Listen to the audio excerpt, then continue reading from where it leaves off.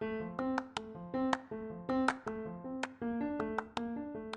is the Becker's Healthcare Podcast, created by the team at Becker's Healthcare, a multimedia company devoted to the people who power U.S. healthcare. 4 new 15-minute episodes are released daily, containing industry news, analysis, and thought leadership from powerful healthcare decision makers. Support our show by leaving it a 5-star rating and review on Apple Podcasts or other platforms you use. It's a chance to tell us what you like about the show and act on your feedback. Thanks for listening. Now here's the episode. This is Riz Hatton with the Becker's Dental Vestida podcast. I'm thrilled to be joined today by Myechia Minter-Jordan, President and CEO of CareQuest Institute for Oral Health, and Kaz Rafia, Chief Health Equity Officer of CareQuest Institute for Oral Health. Myechia, Kaz, thank you both so much for being here today. So, starting with Myechia, could you introduce yourself and tell us a bit about your background? Sure. So my name is Myechia Minter-Jordan. I'm a physician by training. I'm an internist. And as you stated, I'm the president and CEO of CareQuest Institute for Oral Health. Prior to my taking on this role, I led a community health center located in Roxbury, Massachusetts, serving underserved and marginalized populations. So I come to this work with the lens of really being focused on equity, being focused on how we think about healthcare from an integrated, holistic framework, and also wanting to make sure that as we talk about health, that we are inclusive of the patient's whole body, which includes oral health, and that we understand the connectedness between oral health and so many chronic diseases that impact both Americans and globally. And I'm excited to be able to join this conversation today because I think it's a necessary one that providers and patients need to focus in on, and as well as policymakers, as we look to improve healthcare outcomes and also reduce healthcare costs. Fantastic, thank you. Kaz? Yeah, thank you. My name is Kaz Rafia. I'm the Chief Health Equity Officer here at CareQuest Institute for Oral Health. I am a dentist by training, and prior to this role, as a Chief Health Equity Officer, where I oversee our philanthropy as well as our health transformation side of the house, where we have programmatic initiatives around value-based care, outcome, qualities of care, which are inclusive of that integration piece. But prior to this role, I was with the state of Oregon as a state dental director, and I love the tie-in to what Myechia just mentioned, and that is the policy piece and how the medical dental integration can be facilitated and sort of catapulted when the policies are right. And that's one of the things that I focus on my past role.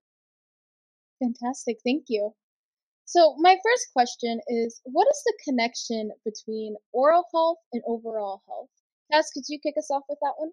Yeah, thank you. Well, they're literally and figuratively connected. I think a lot of us that have been in this clinical space, we've seen this firsthand, through seeing our patients. And if you're examining someone's mouth, we start literally by a review of their medical history. And while this is really an important question that you asked, it really goes to show the challenge we're facing because we get this a lot. So oral health is health. More and more the research and the data, a lot of it coming out of CareQuest Institute, our own work through our analytics and data insight work has shown this inextricable connection.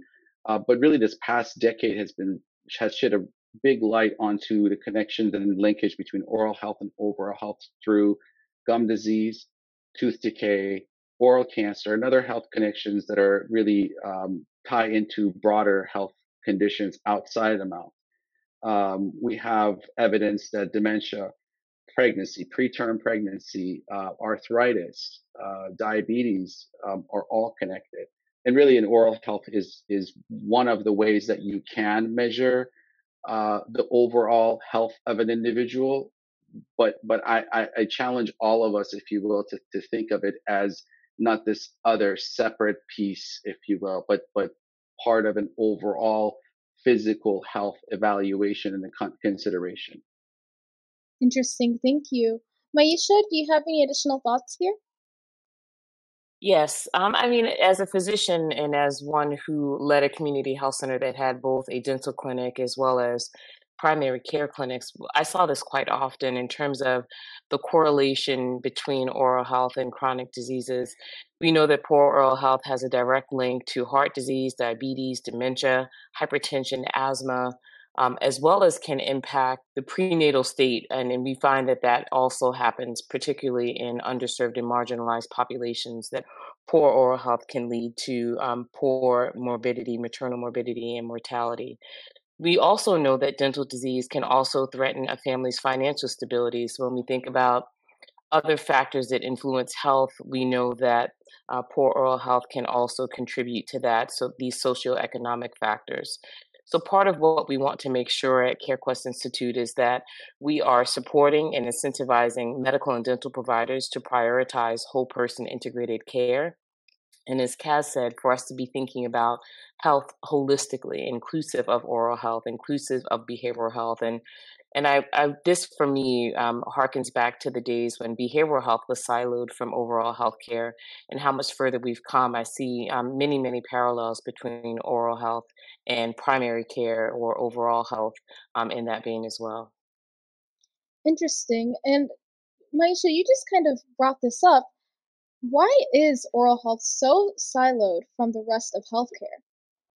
It's really interesting as I have become more and more invested in understanding that very question. It really is historical. The notion of dentistry as a field that's separate from medicine is a historical phenomenon that really started when there were practitioners who seemed to be more of a tradesman focused on pulling teeth. Right now, we know that oral health care has developed over time to be a significant impact and significant correlation to overall health. And so we really want to move past those historical phenomenons that led to it being siloed. And we also know that healthcare in general has been somewhat patchwork, as I mentioned behavioral health earlier. And it isn't a system that currently is designed or well designed to achieve the best outcomes for patients. And we know that integration is something that needs to happen across the board. And it's clear when you consider that 68 million Americans lack dental coverage, and Medicare and some Medicaid programs don't provide oral health benefits to seniors or low income adults.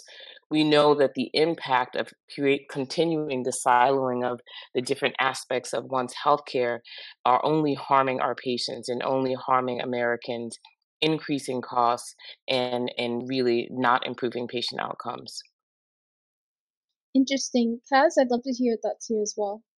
Yeah, Maisha pointed out to probably the biggest indicator, which is the historical fracture, if you will, in the training of physicians versus dentists. But really, the reality is that what history is critical, it shouldn't define how we approach oral health care currently. Again, reemphasizing the policy piece, we know that when it comes to our own healthcare policy in the U.S., there's a disconnect of mouth between and the body. So that perpetuates it. Oral healthcare is also not really seen as something that's essential, as an essential healthcare service. And this is a fight that we're sort of, engaged in when it comes to Medicare, Medicaid adult dental benefits. It's this argument that we constantly have to make, and so it is critical. It is important. There is an economic burden, if you will, on those minoritized and marginalized communities that's disproportionate as compared to those who can, in fact, engage private payers and private sources for their insurance benefits and their coverage. So now we have a fracturing and separation of education and training. We also have the policy landscape that treats them separately. We have the delivery that are done in completely different spaces for the most part. And this is a great conversation around talking about the value of medical dental integration.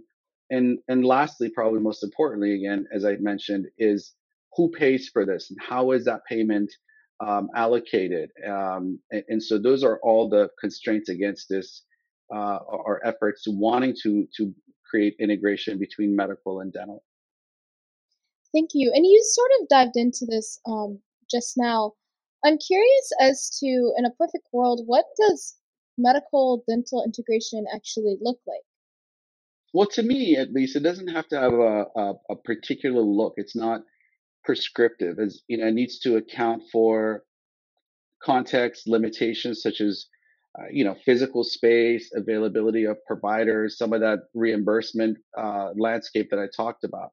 But in its absolute ideal form. We used to call it the magic wand, if you will. It could be fully co-located, seamlessly interconnected on an electronic health record platform that's suitable for dental and medical and behavioral needs. But probably most importantly to me, it are clinicians and providers who understand the why for integration, but are also incentivized properly to practice in that sort of setting. So the physical layout, if you will, the look of it is critical. Practicing under the same roof creates those efficiencies, but the clinicians and the providers need to understand the why and really be engaged and immersed in it. Thank you. Myechia, any thoughts here?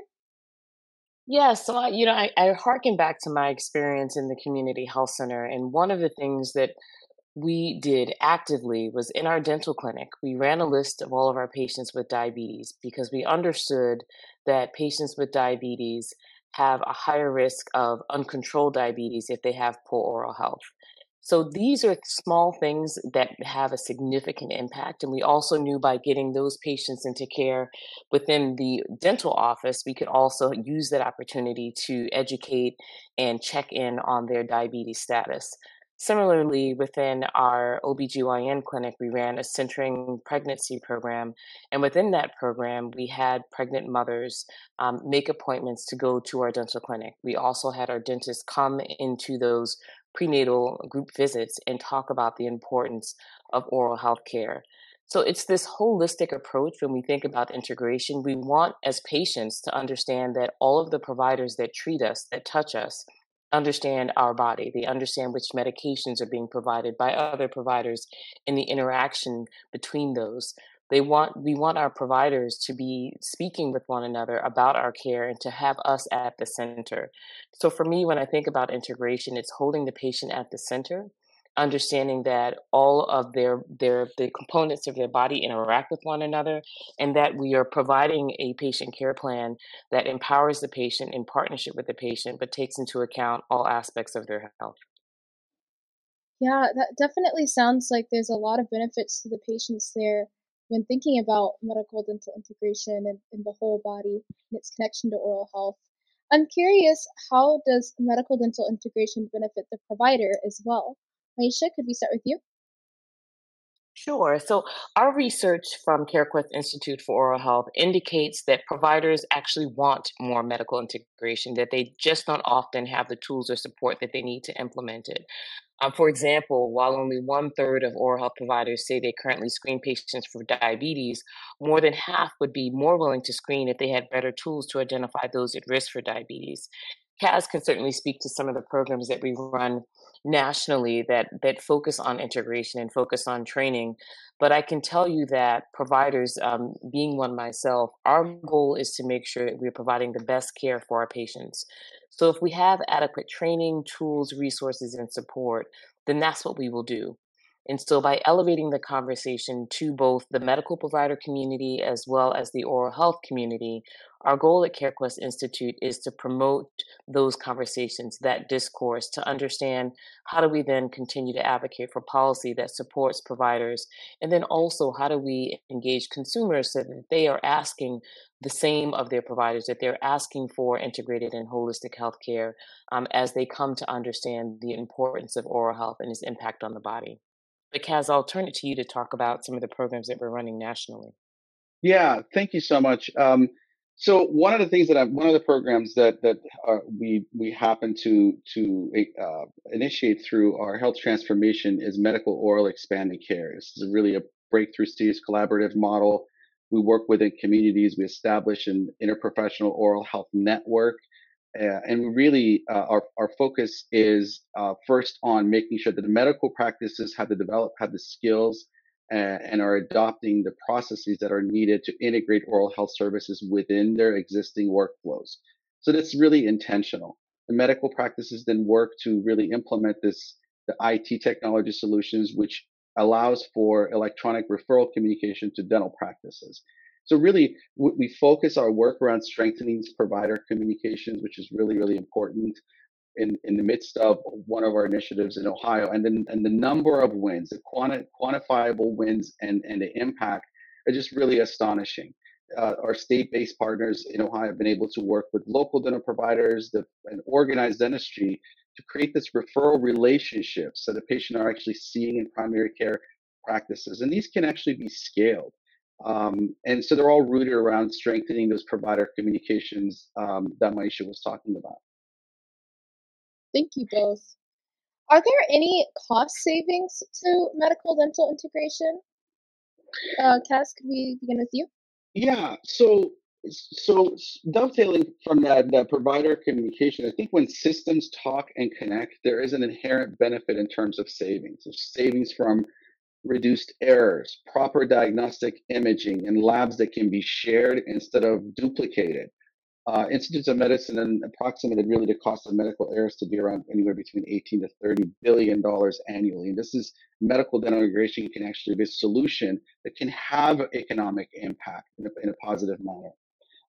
And this loss, if you will, the medical errors doesn't even capture the cost implications of misdiagnoses, is oral health cancer screenings that go missed, cost of days missed from work because of dental decay, cost of individuals who did not get the right referral to their primary care providers because we did not have the right setting to have that A1C testing done.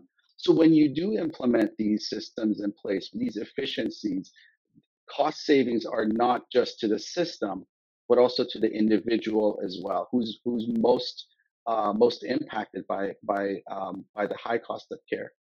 Thank you. That's a really unique way of putting it. Myechia, do you have any hook-ons here? Yes, I would say we know that the CDC estimates that integrating basic health screening into a dental setting could save the healthcare system up to $100 million every year. Additionally, we know that many individuals seek care in the emergency department for dental care because they don't have a dental provider. So we know that up to $520 million of Medicare spend happens because of dental emergency department visits. And so we know, just in addition to what Kaz has said, that there are significant savings that can happen once we think more holistically about care and hold the patient at the center. Thank you. Kaz, I'm curious, how does medical dental integration address health equity? I know you talked a lot about that earlier as well, but as a whole, thinking about health equity, how does medical dental integration address that? So, while not a silver bullet to addressing health inequities, a medical dental integration is an important component and part of the solution. For one, integrated models of care that are co-located could result in physical health as well as behavioral health issues and concerns being identified through a dental provider or vice versa, followed by a seamless and successful warm handoff to the appropriate providers for the next steps. And this could translate into closing critical care gaps and improving health outcomes that have really long impacted underserved communities. Additionally, I think medical dental integration would ease transportation concerns for patients as it would allow for one-stop provision of care and reduction of the negative impact on patients' employment through missed work. Right away, this would create improved access and remove the potential of having to prioritize healthcare concerns of one part of patient's body over other parts of the patient's body.